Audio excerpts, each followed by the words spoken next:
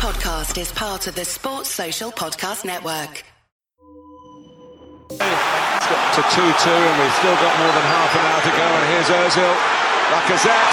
Ozil!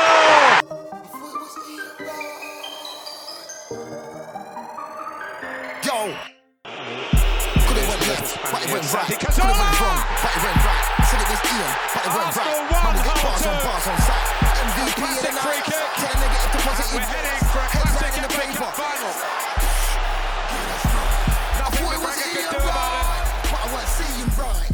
Man could have had that fight, but I moonwalked on sight. Man had to grab that mic. You're not gonna spit this time. Trying to work with a good energy. Man gonna work with a bad man vibe. None of these guys can't do it like that. It's Man try to push me and Ramsey. take my shine. That's foul. Man are That's the offside. response of Arsenal. Man crossed the line. Score for my team any time I play. But I know when man's Chelsea inside. Man can't say I get simply but you can ask Hello, welcome to another Touchy Gooners podcast. It's your boy Dan Coos on hosting duty today. I'm joined by Sean, Shabs, Dr. Lee. How you guys doing? Yo. What's going on? Good. All good in the hood. Yeah, man, it's nice. It's nice to record these pods, you know, off the back of a winning streak rather than a losing streak. I think this time last year, you know, my head was hot. I was burning. We'd gone over a month without a win. You know, it was a scary time this time last year. But it seems that, you know, the tune and the tide has turned a little bit. Arsenal building up a little bit of a head of steam. What's that? 3 wins in a row in the league, and then I think it's 7 games unbeaten in total. So, you know, it's a bit of a feel-good factor around the club. I'm seeing rival fans tweet. You know, I don't like when these Arsenal fans are Bro, that was Sam Hockage, innit? Why is he vexed for, bro? Sam the Hockage, Sam Walker, whatever the streets are calling him these days. Yeah, his head is hot. Yeah, so you know, long may it continue. You lot are uncultured, bro. None of you watch anime, bro. You're butchering the name, fam. Oh, what's it supposed to be, fam? It's called a Hokage, man. Okay. What is this, bro? It's Sam the Hockage from here on out, yeah? You know, I call him Summer Walker still, though. Summer Walker. Yeah, fuck Summer Walker and everything he stands for still, yeah? But yeah, no, so we beat Watford 1-0. We gave some of the post-match reactions on the Patreon piece, so if you haven't listened to that, make sure you go check it out. But Leroy, so we've not heard from you really about that Watford game. So, you know, is there anything that really stood out to you about that game that you want us to chat about right now? I don't think much stood out. I think overall that was a game that we really dominated the ball for the first time properly. Like, if you look at the possession that we had, I think they were kind of sitting back quite a lot, and we had a lot of the ball. That kind of game I thought would be more suited to Odegaard, because I felt like even though we dominated, we really didn't have that cutting edge in the final third to really cut them open. The quality was lacking in the final third, but again, that defensive unit, I tell you what, they're looking solid. They're looking solid, and it's really good. A lot of them are really, really. I mean, they've signed well. They've signed athletic, technical, versatile players, all really switched on, all communicating well, all fighting for each other. So that is a really good bedrock for us moving forward. I want to shout out Ainsley Maitland-Niles. Fuck real one, but I'll shout out Ainsley Maitland-Niles just because he played well. He played well. He played really, really well. Really good at winning the ball, quick across the ground, showed some variety to his passing. I thought he was personally one of the men of the match, along with Ben White. So yeah, it was a good game. I can't complain. It was one of those that 1-0 didn't do us justice, which makes a bit of difference from our previous, because when we win in 1-0, we're usually scraping it. And I think we could have easily won, and I don't think anyone would have complained. So I can't complain about those type of performances, and hopefully they're more to come. Yeah, fair play. I'm going to talk a little bit about Ainsley Maitland-Niles as well, actually, because, you know, this season he's finally been given the chance to, I guess, play in his preferred position. You know, the summer window is ending in a kind of dramatic way for this guy, you know, going to Instagram, you know, putting up these stories. I just want to go where I'm gonna play and where I'm wanted, that kind of thing. So it seemed that you know, he didn't really have much clarity about his role at the club. But he's played a few games now in centre mid. In my opinion, I think he's done all right there in all the games. I don't think he's been, you know, particularly outstanding before the Watford game, and I don't think he's been particularly bad either. So Shabs, like, what do you make of this sort of remontada of Ainsley Maitland-Niles in centre mid? Because, you know, probably a year ago as well, he wasn't playing any minutes at right back or centre mid or left wing back or anything like that. And it looked like his Arsenal career was pretty much over. So, yeah, what do you make of this, like, resurgence? Yeah, I think he's making a case for himself, and credit to him. You know, people. My thing with him is that there's one thing about where you fancy yourself at, but I always said, like, all right, all of these coaches, of which he's played under quite a few now, if you think about it, none of them have fancied him in the centre of the park. So, you know, is this like a pipe dream that he has? Is he not being realistic or whatnot? And it looked like, yeah, he was, you know, on his way out in the summer. He's definitely frustrated at not being allowed to leave in the summer. But it sounds like there's been some sort of compromise, and I think when he has come in or played there, he's played well, and he's played like in the centre of the park, and then had like cameos. Well, he had one cameo when he came on and was kind of playing in the number 10. But I like him. Yeah, I probably still feel that there are limitations to his game, and you know, I'm not talking about him as being an elite centre midfielder, but I think there's a lot that he actually does well. I just think for PMP it's quite hard to beat him. What I really liked about him, especially against Watford, was how he uses his body well. I think he's a player that uses his body really well. He almost doesn't have to commit to making the tackle, because what he does, he keeps up with players for pace, and then he kind of uses his body to get in between the man and the ball, and then it becomes quite awkward for the player in possession. I think he got a lot of recoveries the other day. I haven't checked the numbers really, but I just remember him winning a few in this manner.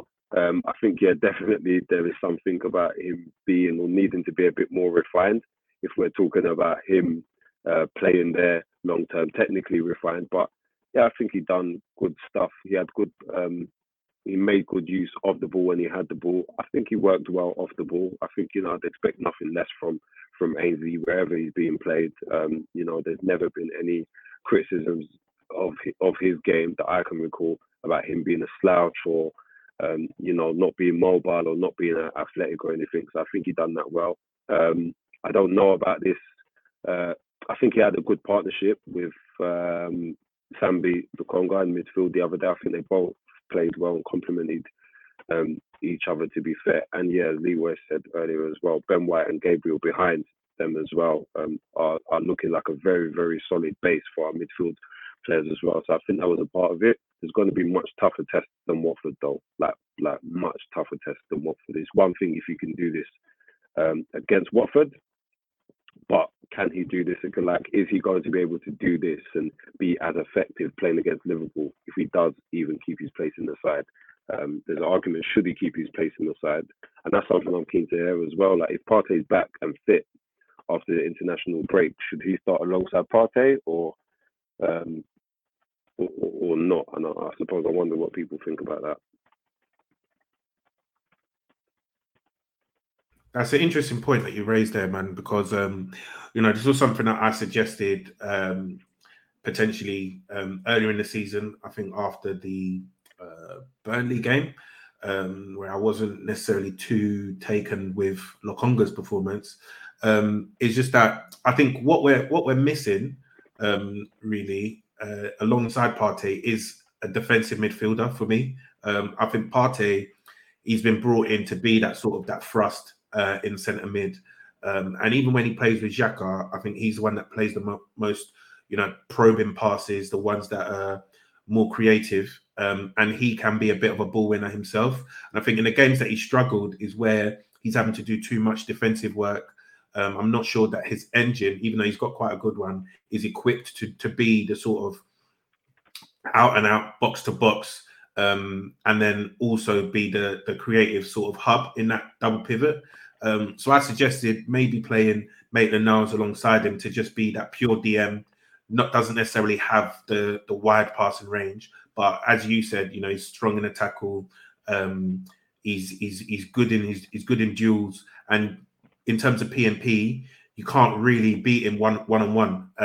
So that's something that I would like to see. I think against a team like Liverpool, where they're going to be up for it, they're going to be dual monsters, they're going to be munching, they're going to be there in the tackle. You need your best two sort of dual capable centre mids in there to sort of try and counter that and come out on top. So Sharon, let's get you involved in this conversation a little bit. Anything you want to add to Maitland-Niles? And then afterwards we can touch on some other individual performances.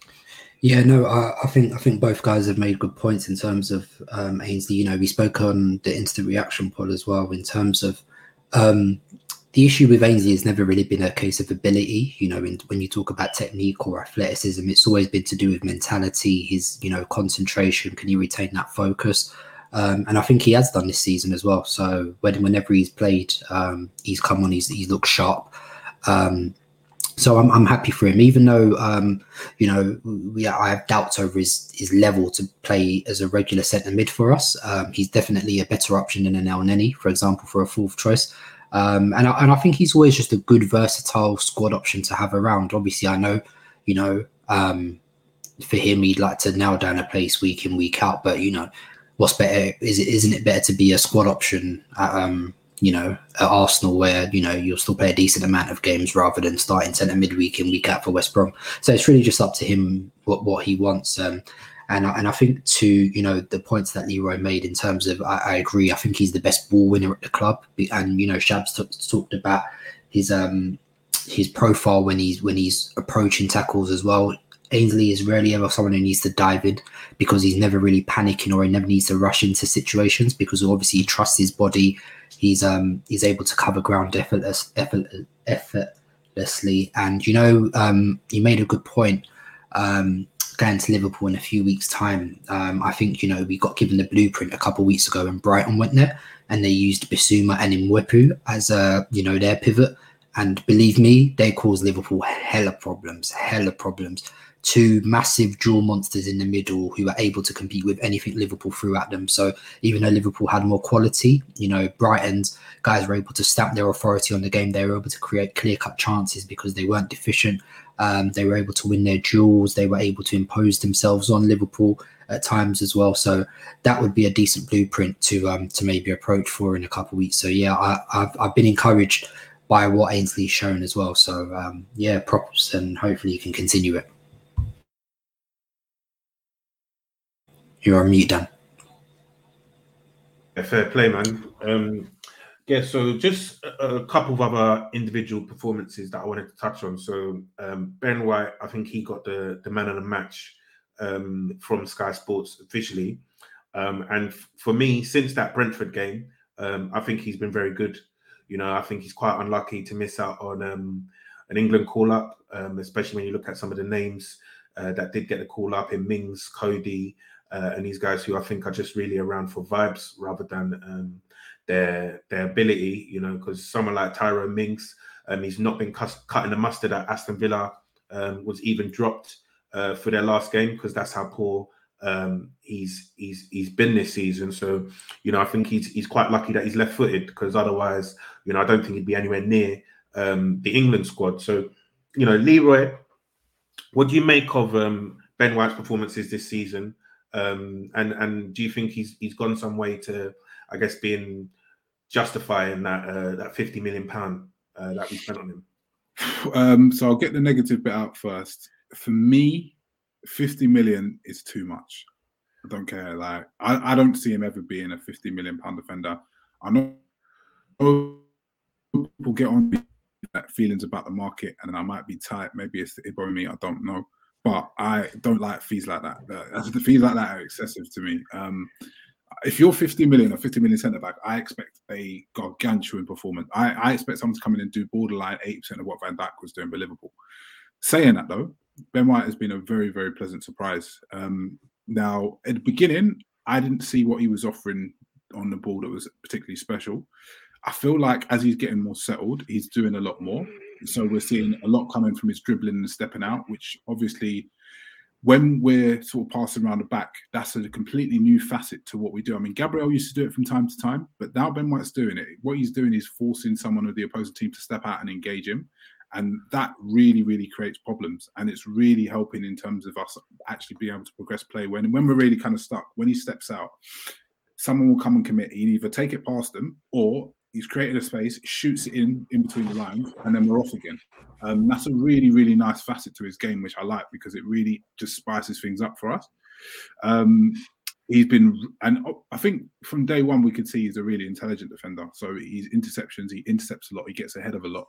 And that's been a mainstay in his play from all of the games, including Brentford, to be fair. He just had a bad game in the air and in his physical duels.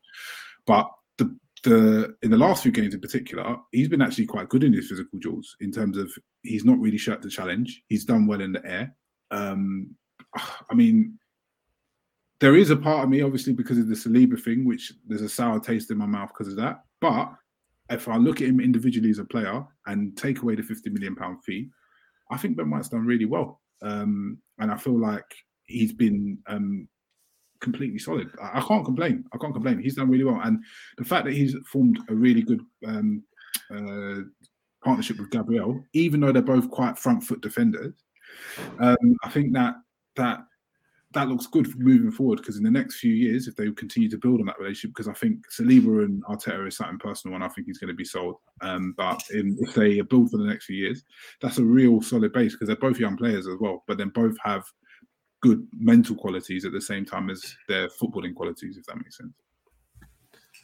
Yeah, fair play, man. Fair play. And I think one thing to add is that I think Gabriel's really helping him out with his defending. So, when Ben White played that first game, it was Pablo Mari that I think he was alongside. And I don't think that would encourage anyone's confidence, especially when you're going up against someone like Ivan Toney. But, the performance of Gabriel, I think, and how solid he's been, because he's basically been imperious all season. I think I saw the stats, like 200 and something games since he lost a game for Arsenal in the league.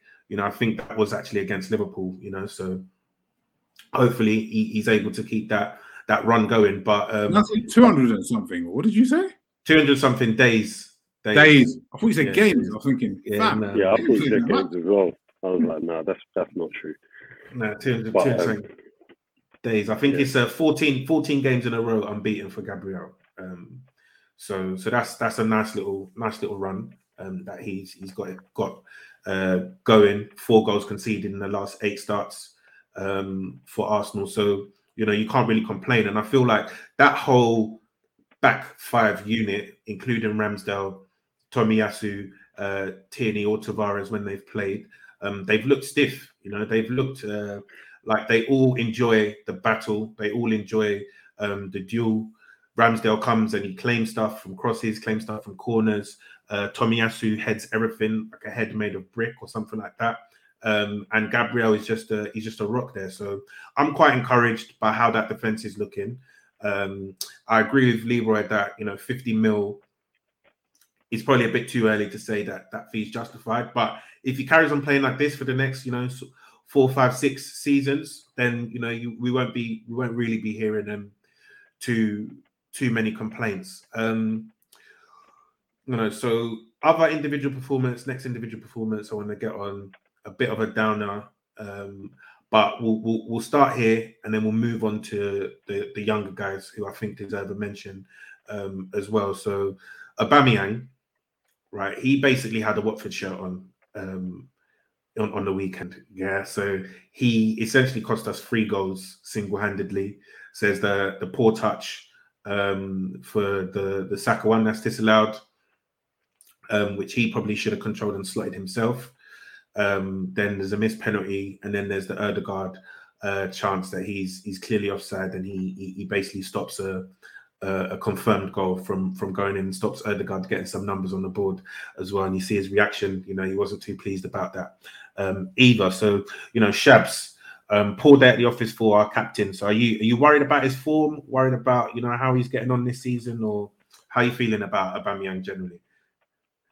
No, generally, I'm not worried about him. I think his overall performance level has been much better, like much better this season. And you know, I've said this, and I've been on here. I think the last time I was on there, I had to eat some humble pie because he was slapping it up, and I had some very harsh things to say about him at the start of the season, just on the dawn of the season as well. So I had to eat up. I think overall his performance levels have been improved. I think in a lot of games he has set the tone for us in terms of pressing. Definitely, he's really led the line effectively, and I think he's been more involved in play. Overall, it was just a particularly bad day at the office for him. He looks awful when he has these days. To be honest with you, like looks absolutely awful, and it bothered me a bit. I think even Saka's goal that was disallowed. Like, you know, I kind of looked at him and thought, but like, why didn't you take it? Like, why didn't you take the chance? Like, why didn't you go for him? Because the ball came to him in the first instance, and I think he even could have had a moment to kind of get that under and just lace it, but he didn't. And yeah, he was just looking for Gazy and like a real calamity in that match on Sunday. Like, I'm not really sure what else to say about him. I just think it was bad, but I don't think overall he's been that bad. Someone posted some numbers today about forwards who have had low quality chances who are underperforming and low quality chances who are overperforming, and he treads the line, evenly between both in terms of where he's placed in terms of that particular metric. I still don't think we're creating very clear cut chances or high quality chances for him. I still think he's had to work to kind of put away what's come to him. So I think it makes it all the more frustrating when he has a game like he did on Sunday, really, because you think, all right, actually, you've had a legit few chances to score and you haven't. Well, I will say though, penalties, I don't know, man. Penalties are looking a bit fugazi for him, and I'm not sure, especially where with like Laka on the pitch, for example, who does have a good record from the penalty spot. I'm not sure if he's still the man to take penalties for us going forward, if he should be our first pick or our preference. The only thing is that who else would I rather give it to on a more consistent basis in that starting 11, bearing in mind that Lacazette's not necessarily a guaranteed start. He hasn't been. Who else I'll give it to? But yeah, that's a bit of a thing for me. Yeah, because we can't have Foster at 38 years old, the oldest goalkeeper in the Premier League, saving penalties. Like we can't have things like this going on. Like, not at the Emirates, not at home, not when your team needs a goal. Like, we can't have these things going on. And really, I don't think it was a good pen. I think he's made Foster look good there. Mm. Yeah, fair play, man. And I think it's a techie one, because for me, I think your main striker should always be on pens, unless they're like certified terrible at them. Just for numbers, just for confidence. I think it's important that person is on pens, because all this stuff about like Jorginho and stuff like that, where he takes pens for Chelsea and stuff. That's just I'm not really with that. To be fair, so it comes with the territory. But yeah, Aubameyang 100% needs to do better. Sheldon, I invite you in on this bit of the conversation as well. So is there anything you want to add about Aubameyang, and then straight after I'll let you just get cracking on Smith Rowe, and just you can talk your heart out. Yeah, not much else to add that Shams didn't. I think he's been working a lot harder visibly. He's been pressing from the front, so don't want to be too overly critical of him in this game. But yeah, it was really a chance to fill his boots this game. So it's a bit unfortunate for him, and I don't really know why it was like that. Do you know what I mean? It's not like he's been in a bad funk or a bad state. So it's just a shame he couldn't convert, because he's going to have to work a lot harder to get any sort of opportunity when we play Liverpool in a couple of weeks. So let's just hope he's more clinical if he does get an opportunity that comes his way. So but yeah, overall, generally I don't have much of an issue. It was just a really, really bad day at the office for him where he was playing against us. So yeah, but on ESL, my guy got the England call up. You know what the time is. So ops, they're on red alert. see Foden come today, put his arm around my man. He knows what time it is. So, ballers recognize ballers. What can I say? 3 games in a row, bagged 4 goals in all comps this season. Or is it 5? It's 5, isn't it, in all comps this season? So, yeah. Listen, I just need my boy to stay fit. I can't lie. I don't even want to say what's on my mind or speak anything bad into existence. I just need him to stay fit, keep working hard, and yeah, man, just keep delivering, bro. Because our stocks are going to the moon, and he's been a bit less involved in build-up play a bit to an extent this season, but he's been a lot more efficient in his game. So and obviously I know people are quick to make the comparisons with Ramsey when it comes to running into the box and getting on the end of things, and that's fine, obviously. But generally they're different players. But yeah, I just hope he can continue to be more decisive. His dribbling numbers are going up a lot. He's averaging 2.5 dribbles a game now. Let's see if we can get that up to 3. So both him and Saka are carrying the ball a lot. They're not naturally decisive players themselves, but as they're playing within that front 4, both of them need to be. So yeah, very, very happy with my boy, and long may it continue. Yeah, for real, man. Leroy, I'll let you in on this as well. Smith Rowe, that's one that we've been, watching as a collective for a number of years. Made his debut under Unai Emery, Europa League times. So how do you feel now that it seems that he's, sort of coming and fulfilling that potential that we all were sort of, noticing was there, but we weren't quite sure with the injuries and this, that, and the other. So how do you feel now that he's come through the first team and he's slapping it, he's slapping goals? Do you know what? I know some of you man have kids, yeah, but I don't. But I know how you man feel in it. That's all I can say. When I watch Emile Smith Rowe and Saka play, this is what must feel like to have kids, fam. Because I'm watching these man, bro. I'm watching these man. When they do something, the smile on my face is incontrollable. Like a lot of people, some people in our group chat don't think that sentiment matters, yeah? The fact that these two have come through our academy, every goal they score, every assist they make, every dribble they complete, every time they beat a player, it means more. It means more. It just I feel it inside, man. And watching Emile Smith Rowe and Saka doing what they're doing, and particularly Smith Rowe this season because he's performing out of his skin and he's really leveling up. It just fills me with a sense of pride in the Haaland boys. It's great. It's great because the thing is, a lot of us have been on ESR for years and been on his ability.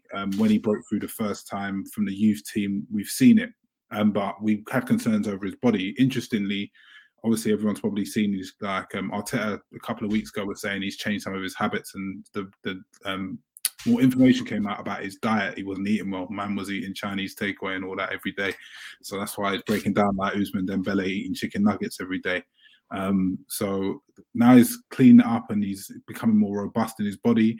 Hopefully, he starts to get more trust in his body because he's always been an explosive player, even in the youth team, and that part of his game it's a really important part of your game to transition to senior football.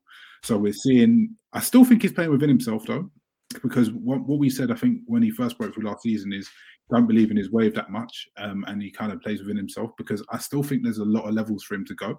And I feel like, how Fabregas, when he came into the team and was playing alongside Vieira, and it wasn't for a good 2-3 seasons where Fabregas started to think, right now I am the best player in this team. And then he just went up a level. He's like, I'm going to make things happen. And I can see a similar kind. I'm not saying ESR is as good as Fabregas. Don't get me twisted. But I can see that same kind of thing when he realizes, look, I'm one of the best 3 players in this team. I've got to make it happen. Now you give me the ball. And he starts. I think it'll be that transition when sort of Aubameyang and Lacazette and the senior players start to move out, and you see ESR and Saka become 23 and 24, and they realize that they're the guys. End of story. They're the guys. You'll start to see him level up even more. So, I mean, I'm just happy to see a young player from Haaland, who's one of our own, thriving. Oh, it's just beautiful, man. Yeah, for real, man. For real. And I think, with him and Saka as well, the way that they both seem to broken through at the same time, it's a proper joy to see, and they're both contributing. I think Saka is one of our better players against Watford, cooked Danny Rose for almost a full 90 minutes. Rose had a disaster class performance. Don't know how he escaped a booking. So it is great to see that, you know, these academy products are performing and doing it at the top level, and obviously both of them in the England squad as well. So, you know, I'm hoping Smith Rowe gets some minutes. You know, they're playing San Marino and Albania, so, you know, hopefully Smith Rowe can stat pad some stats against San Marino or something like that, and I can come around and do more shameless propaganda as well. So, you know, we're on this run, and we're winning games, and I think there were 2 interviews that were done this past week, one with Josh Kroenke and one with Mikel Arteta. So obviously we're on the international break. There's not much Arsenal related football games coming up. So I thought this would be a good opportunity to actually try and dissect some of the stuff that was covered in those 2 interviews as well. So I think let's start on Josh Kroenke, because you know, we've not really heard too much from this guy, and the stuff that we have heard in the past has sort of come back to bite him in the ass. You know, the be excited memes and whatnot before signing Nicolas Pepe. But I don't really know what to make of this interview, you know, because I'm not one for words. I'm not really too excited by anything that, you know, owners say. I think in football, actions always speak way louder than anything you say, because, you know, we've been here in the past where Gazidis, Wenger, the Kroenkes before, they've talked a good game, and then when it comes to delivering on the pitch, we've not really seen it. But, you know, let's dissect a few things. So there's a few points that I thought were noteworthy from this Kroenke interview, and the first one. So I assume you guys have all seen it, but the first one I wanted to talk about was the fact that he was quite bullish in saying that the club is not for sale, and he said that, you know, they're basically insistent that the club will not be sold anytime soon. And he even said that they received, you know, sort of many other bids. It's not just that Daniel Ek one from Spotify and that kind of thing. So, you know, Shabs, what do you make of that? Like, is that surprising to you? Do you think he's telling the truth? Like, or do you think there's a number there that will make them consider and put up? I think it's a bit of both. I think everything has its price. Everything. Like, I think, you know, there's no such thing as an offer too good to be true. Like, you know, someone could come in and overpay for Arsenal, and they'd have to look at it and say, actually, you know what, this is actually too good to be true. Their whole thing is making money.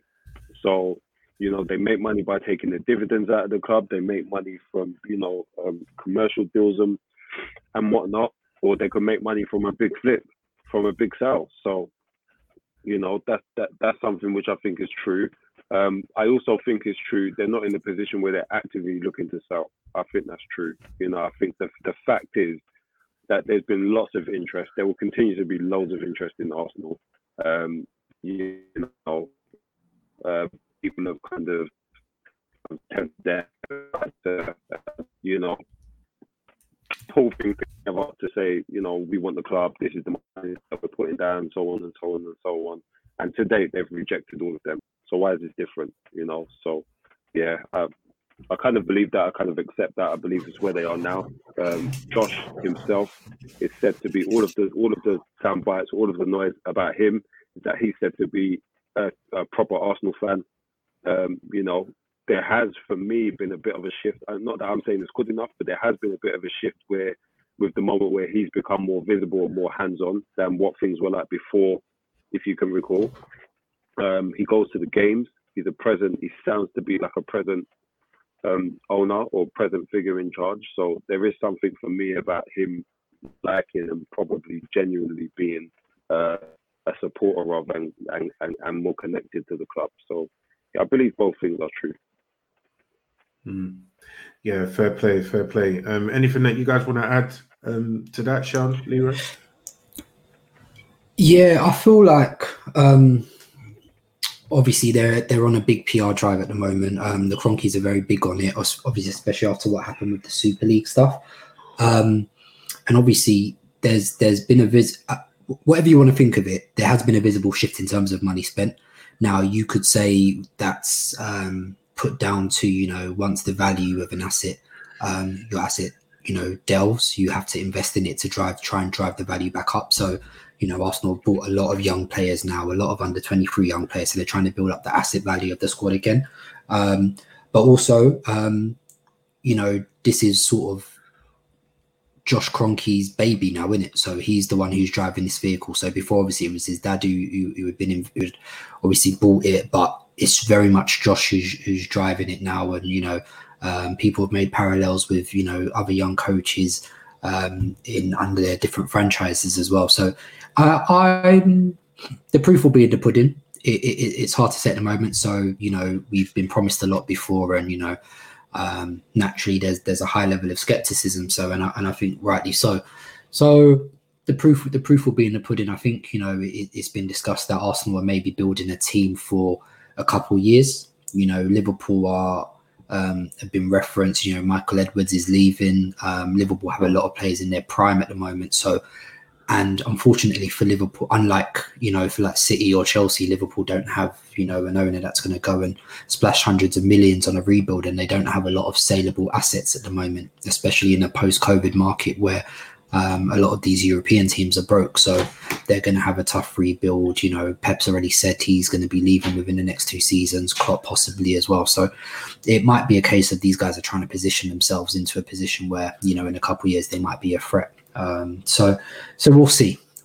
At the moment, for me, you know, I'm still skeptical of the coach. I'm still skeptical of the ownership. You know, even though this current run is good, I still need to see a lot more. You know, I've seen 2 years of Arteta that really scarred me, and that didn't convince me. So I need to see a lot more than this current run we're going on to convince me that, you know, he's still the guy. And, you know, that overall this project is what it's supposed to be. So let's see.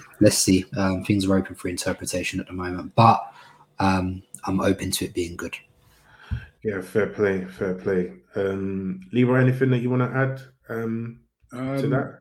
It's interesting, really, because I think, same way Shab said, I think if you come in, they're valued at what, 2 billion? If someone comes in and offers them 6 billion, they're biting your hand off. I mean, they're saying all this, but they ain't no fools now. But it's interesting because he actually comes across really well in interviews. Obviously, I'm aware he's a good talker, and I'm not about lip service and that. But when they actually go in and explain what's happening, they have a point. So if you only own like X percentage, and you've got another man who you're beefing with, who owns another percentage, you're not going to go and invest in the team, pushing the value up and then making his shares more valuable. So it's going to cost you more to buy him out in the first place, isn't it? And since they came in at 2018, they have been relatively aggressive. So I'm going to give them the benefit of the doubt. I can't lie. I'm going to give them the benefit of the doubt, see how they, but what I would need to see from them is consistent investment. So don't just invest this sum of 150 million and then just leave it at that. I need to see you complete the team. I need to see you go and get that renewed forward line that we need because our strikers are aging. I need to see you go and get that centre mid, or at least give them the money to do it. If Edu and that want to go and spend it on bozos, that's up to them. But I actually want to see that backing from the club. But then also, I want Leroy, to see can I just play devil's advocate though?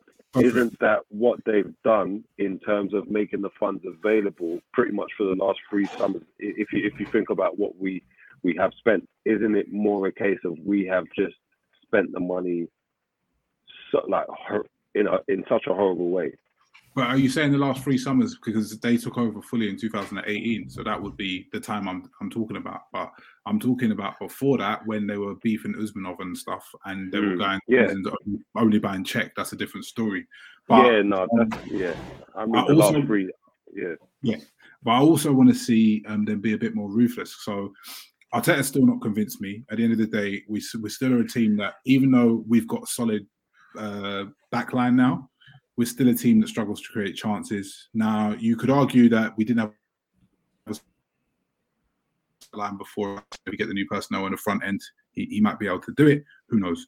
But I need to see them be a bit more hands-on and a bit more, maybe not ruthless, a bit more analytical in how they evaluate the people who have their hand on the reins. So if Edu or Arteta or none of them aren't cutting it, I don't want to see them just being silent, standing hands off. I need to see them being active. I need to see them pulling the plug when they need to pull the plug, getting someone in quickly, doing their work. Because at the end of the day, I don't expect them man to know about football, but I expect them man to know when it's going wrong, and I expect them to actually sort it out quickly. So as long as they do that, make the funds available, then we can't complain about the owners. So we'll see what happens, man. But I'm going to give it the benefit of the doubt, because when I look back at what is said in context, it actually makes sense why they haven't done what they did beforehand. And in the last 3 years, they've been relatively aggressive financially. Can I quickly add to that as well? Like, because I agree with all the points really. I think we're being quite balanced and measured about them. What I will say is that long-time fan, there was a time where we used to complain about the club not being transparent, the club not being visible, no one from the top level ever coming out and speaking. Arsene Wenger always being sent out to speak for us and having to toe the line. And there were times where you could tell there was a conflict with what Arsene Wenger was saying to what we all thought was happening. But, you know, it was just like no one above him would ever come out and speak. Now, they're coming out and speaking, and I think this isn't the first interview or the first press coverage. I think the PR, you know, the PR game is wicked. But it's been a few times where Josh himself has fronted up and has made himself visible, whether you like it or not. So can we be critical? But is it fair of us to say? Absolutely, we can be critical. Sorry, what I'd ask rather is it fair of us to take a certain stance, knowing that actually this is where we come from? Because this to me looks progressive. Like, whether I like it or not, it's progressive in terms of, like, we have owners now, or an owner who's willing to front up and come and speak to the masses and say, this is what's going on, or this is what the situation is. Like, is it a case of, like, you know, we can't pick and choose? Yeah, because I think the transparency one, I think, is interesting, right? Because I think fans only care about transparency when what they're seeing doesn't make sense. So they need someone to put words to it to show that it makes sense, right? Because, you know, the Leicester guy, the original Leicester owner, RIP to him, he wasn't, you know, speaking to the media every so often, you know, and his son doesn't now either. What's his name? John Henry or whatever, the FSG guy, was never really speaking to the media other than, you know, to put out some tweets about, you know, what they're smoking at the Emirates, that kind of thing. And, you know, Abramovich literally never speaks to the media, right? He doesn't say a thing. You know, you don't hear from anyone really in the Chelsea hierarchy, but their fans, and none of the fans of these clubs were really asking their owners to come out and say much and talk to them about, you know, the direction of the club, etc. Because I think those clubs, it's quite clear to everyone especially at the time, what their goals were, what they were trying to achieve. You know, with Leicester, they had all this investment in their infrastructure as a club, investment in the stadium, investment in the playing staff. They won a Premier League. Liverpool, you've seen what they're doing with Klopp, with everyone like that. Chelsea, they've been on crud for the best part of 20 years.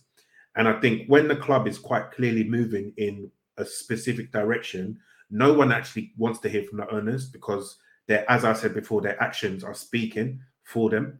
And I think the issue at Arsenal was, it just seemed so directionless. It seemed, you know, there was a whole thing about, what's the ambition of this club? Because they seem to just be happy ticking over, getting fourth place. And then eventually, you know, you saw that once we got to the end of Wenger's reign, people didn't really know what the hell was going on, you know. So whilst I do like the fact that they're talking, they're explaining things, I also just want them to, you know, just show the action on the pitch. So I don't really care what Josh Kroenke has to say, you know. For me, I just want us winning. I want us lifting trophies. I want us lifting the Premier League. I want to see, you know, Aubameyang lifting a trophy up there, and I want to see my boys kissing the silverware. Do you get what I'm saying? Yeah, that's what I want to see. I don't care about conversation. I don't care about culture. I don't care about all of these things, really. So, and I think that's what fans are about. You know, Like everyone like loves explanations and stuff, but really and truly, I just want to pam the opponent 3-0, go home, collect the 3 points, and dunk on the blood of my enemies. You get what I'm saying? That's what I'm about. Yeah. So all of this, I think, is nice, but yeah, I just want action. Okay, so the next bit as well that I think is sort of an overlap between Kroenke and Arteta interviews is that, you know, he was very much talking about, you know, he said when he sits down with Mikel, all he talked about was culture. You know, he wanted to build something on the foundations. And then in a Mikel Arteta interview, he's talking about, you know, Wenger quite a bit and how Wenger allowed them to, you know, understand what it really means to be at this football club, and he wanted to bring out that culture, you know. So they talked about putting Wenger's picture up at London Colney. The players are going through, they're high-fiving that on their way to training.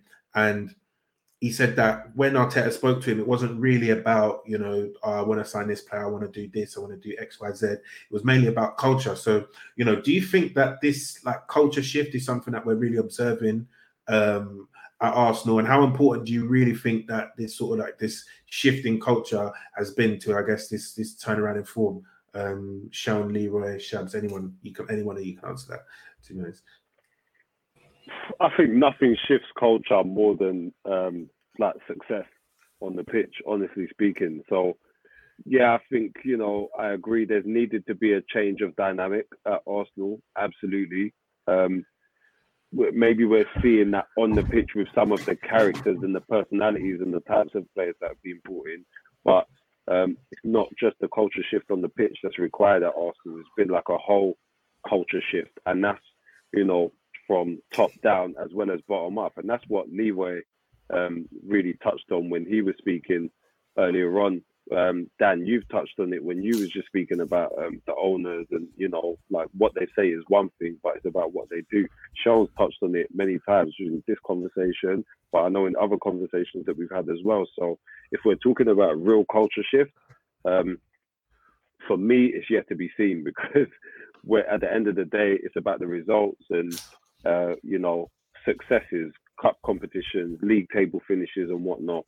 And it's been dismal in terms of where we finished for the last couple of years. Arteta's been here. You know, Arteta's 100 games deep. So we're not talking about, oh yeah, he's come and he's changed the culture. That being said, it does take time. And I think there does have to be some recognition that it does take time. But like I say, on the pitch is just one thing. For me, the shifting of the culture needs to also be in the exactly what Leroy said about being more analytical. So not necessarily the ruthlessness, it's about being analytical and decisive when you see that something's not working. I think that's where the real culture shift needs to be seen and felt from me, from my perspective, for what I want from Arsenal Football Club. Yeah, fair play. Leroy, anything you wanna add to that on the culture aspect? No, I think Shabs has covered it nicely, man. So yeah, fair play. I think the culture thing is interesting, right? Because to be, you know, a negative Nancy kind of thing, you almost look at it as they've cleared out the strong or the confrontational personalities, I would say. And I sort of have a little inkling that's maybe why, you know, we're not seeing Saliba play too much at Arsenal. That it seems that he's got, you know, a big personality. He's quite confident. You know, you look at the likes of Guendouzi, Ozil,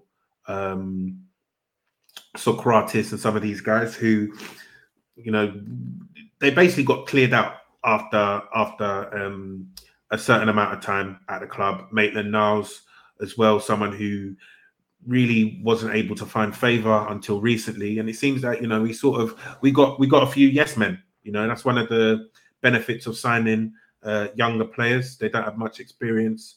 They've not really won things. They're more like sponge-like in the way that they absorb information, you know. And it's quite interesting to hear Arteta's comments around certain players. You know, when he's talking about Maitland-Niles recently, he said his whole outlook's changed. You know, he's asking questions, he's responding. He's a really clever guy. Whereas, you know, a year ago, I don't think he said anything as glowing about Maitland-Niles like that. So, you know, I do find it interesting, this whole culture aspect. Whether or not that is the case, I do feel with players like Ramsdale, where they do have, you know, that sort of that electric personality, that charisma that seems to get fans on side. Tomiyasu, I don't think he said much, but in the way that he plays, Gabriel as well, quite similar, the bombastic nature in where they play, that can help the culture as well. But yeah, I think it's definitely one to watch. And one I remain skeptical about. One other thing that Josh Kroenke mentioned that I think is quite important is the desire to win trophies again. So Jeff Shreves, he sort of put a question to him like, you know, how hard is it to try and compete against all these clubs? You know, your Manchester Cities, your Manchester Uniteds, your Chelseas, when they've got such big resources. And Kroenke sort of clapped back and said, you know, we've got big resources as well. You know, and he says that they want to be really aggressive in the transfer market as they have been in recent years, and bring Arsenal back to lifting the big trophies and competing for the Premier League. So, you know, Sean, what do you make of this? And do you think, you know, this is again just chat, or do you think that they plan to, you know, put their money where their mouth is and try and compete with some of these other clubs? Like I said, the proof will be in the pudding. I think Leroy's mentioned before, obviously, I think one of the things about Arteta is that even they can be critical of him, I think he did force the ball to spend. And, you know, we've gone through a period where we did need change anyway. We needed a lot of new players. And so we've now brought in a lot of new players so we can obviously assess them over a period of time. And obviously, if they prove to be successful, that then sort of makes our job a lot easier in terms of what we need to do to complete the team.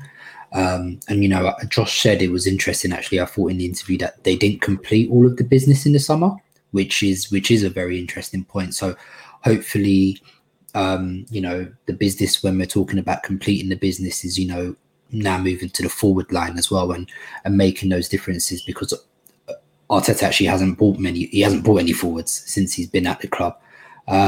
So I'm interested to see what his taste in forwards will be like when it eventually comes to that period. And also, even though I've been critical of him offensively, you know, unfortunately he's been tied into what we have. You know, the club spent over 200 million on Arteta, Pepe and Lacazette all before he walked into the club. Do you know what I mean? So he's kind of been hamstrung with what he has. Obviously, Lacazette's contract is out at the end of the season. Come the summer, Aubameyang will only have a year left on his deal, and he's obviously shown that he has no faith in Pepe. So it will be obviously now, hopefully, if the other signings work out, the next stage of the process will be looking into signing, you know, like a wide forward, a striker that can really help to move the needle and make a difference for us offensively and help to make us hopefully a bit more potent offensively. So let's see. Like I said, we'll judge them on what they do and what they see. I'm not expecting much in Jan, if I'm to be totally honest. But yeah, next summer, if they're really agree, if they go out and spend another 150 mil, I don't think anyone will be complaining, to be fair. So yeah, let's see. Yeah, fingers crossed, man. Because I think, you know, at this point, it's laughable, I think, to think that you can basically get back to the top without, you know, getting some serious funds from the owner, getting a checkbook out. You got, you know, I think West Ham today, that new Czech billionaire just completed on taking a major shareholding in West Ham. Newcastle obviously got the strength of a whole nation behind them. Eddie Howe just appointed as their manager. So, you know, the competitive landscape is only getting more and more competitive. You know, there's nowhere to go. So you better put up or shut up, basically, and get out the checkbook. Really. So, you know, Leroy, I'll let you conclude on that bit. Basically, if there's anything you want to add on, you know, I guess the Kroenke spending, how you feel they're going to follow through on some of these promises, and then we'll wrap up this week's pod. Well, I feel that it's got to the point where they have to, because for years and years and years, Arsenal have been in a very privileged position where either we finished top 4 every year. Well, first, even going back before then, we were top 2 and there was not really any competition. Then we were finishing top 4 every year, and even they let us stagnate, even though we were just taking the money in every year, but there was no real serious competition. Now, the competition is serious. But where we are right now, we've fallen a very long way. But I dare I say it, and I don't want to jinx us, it's still salvageable. Because of the heritage that we have, because of what Baba Wenger has built, because of we still have a little tiny bit of clout left. We can make, if we invest now, we can make it so we can actually get back and compete at the top, in my opinion. If we don't do that now, then the Newcastles of this world, the Aston Villas of this world, the other ambitious clubs of this world, even the West Hams, who knows what this Czech billionaire is on, are going to take over us, and we're going to literally sail into mediocrity. That's going to be the problem. So I feel like they have to, if they want to protect their investment, because if they don't, Arsenal's going to be worthless to them, and they're not going to be maximising their investment. So they really, really need to. So that's why I feel that they will invest. And my problem is not, are they going to invest, is are they going to get the right people in to manage that investment? Now, saying that, we can't really fault what Edu has done, really, since he's come in, because even though we thought it was all a mistake at the beginning and in terms of this window, when he's committed significant resources to someone, the signings have been all right. The signings have been decent. So, I mean, apart from his cancelling contracts, he's not been very good at sales, but we need to see how he does, because I don't see him losing his job anytime soon, because he hasn't really done much that's majorly wrong.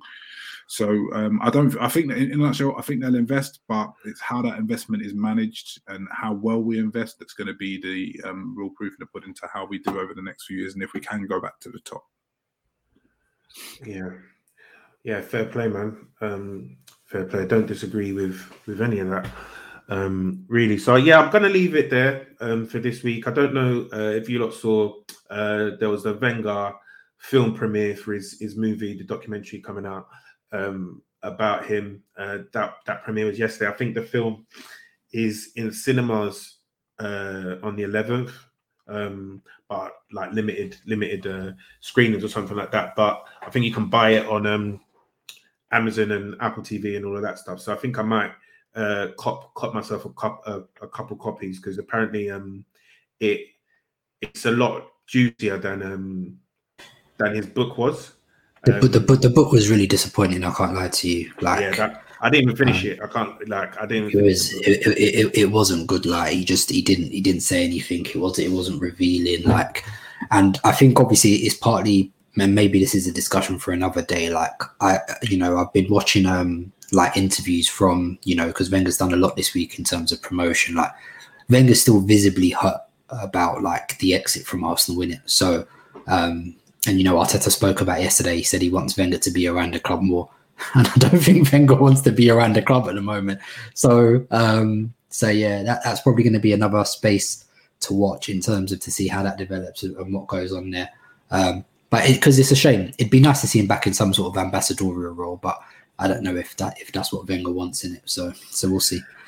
Yeah, I'd have him back in that role, get him to talk to all these young French prospects about how amazing Arsenal is and all of this stuff. So that might be good. But yeah, I'll definitely be watching that, because apparently it's a bit more insightful into the later years of Wenger, and he talks a bit more candidly than he did in his book. So maybe the next time we record, we might have some reviews of that documentary lined up for you guys. But yeah, thank you everyone for listening. It's been another Touchy Gooners podcast. Shaun, Shabs, Leroy, thanks for joining me.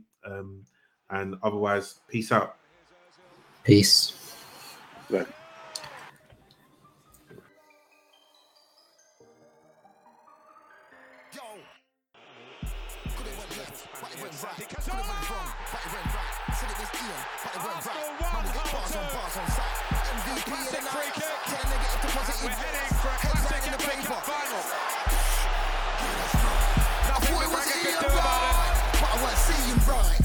Man could have had that fight, but I moonwalked on sight. Man had to grab that mic. You're not gonna spit this time. Trying to work with a good energy. Man gonna work with a bad man vibe. None of these guys can't do it like that. It's Man Aaron push me and Ramsey. take my shine. That's foul. Man are That's the offside. response of Red card, Arsenal. Man crossed the line. Score for my team every time I play. Boy, better know when man's Chelsea inside. Man can't say I get pushed from the floor, but you can ask Ian, lost he their knows I focus in the died. joy of I thought it was equalising. Ian right, but I weren't seeing right. Man could have had that fight. Sports Social Podcast Network.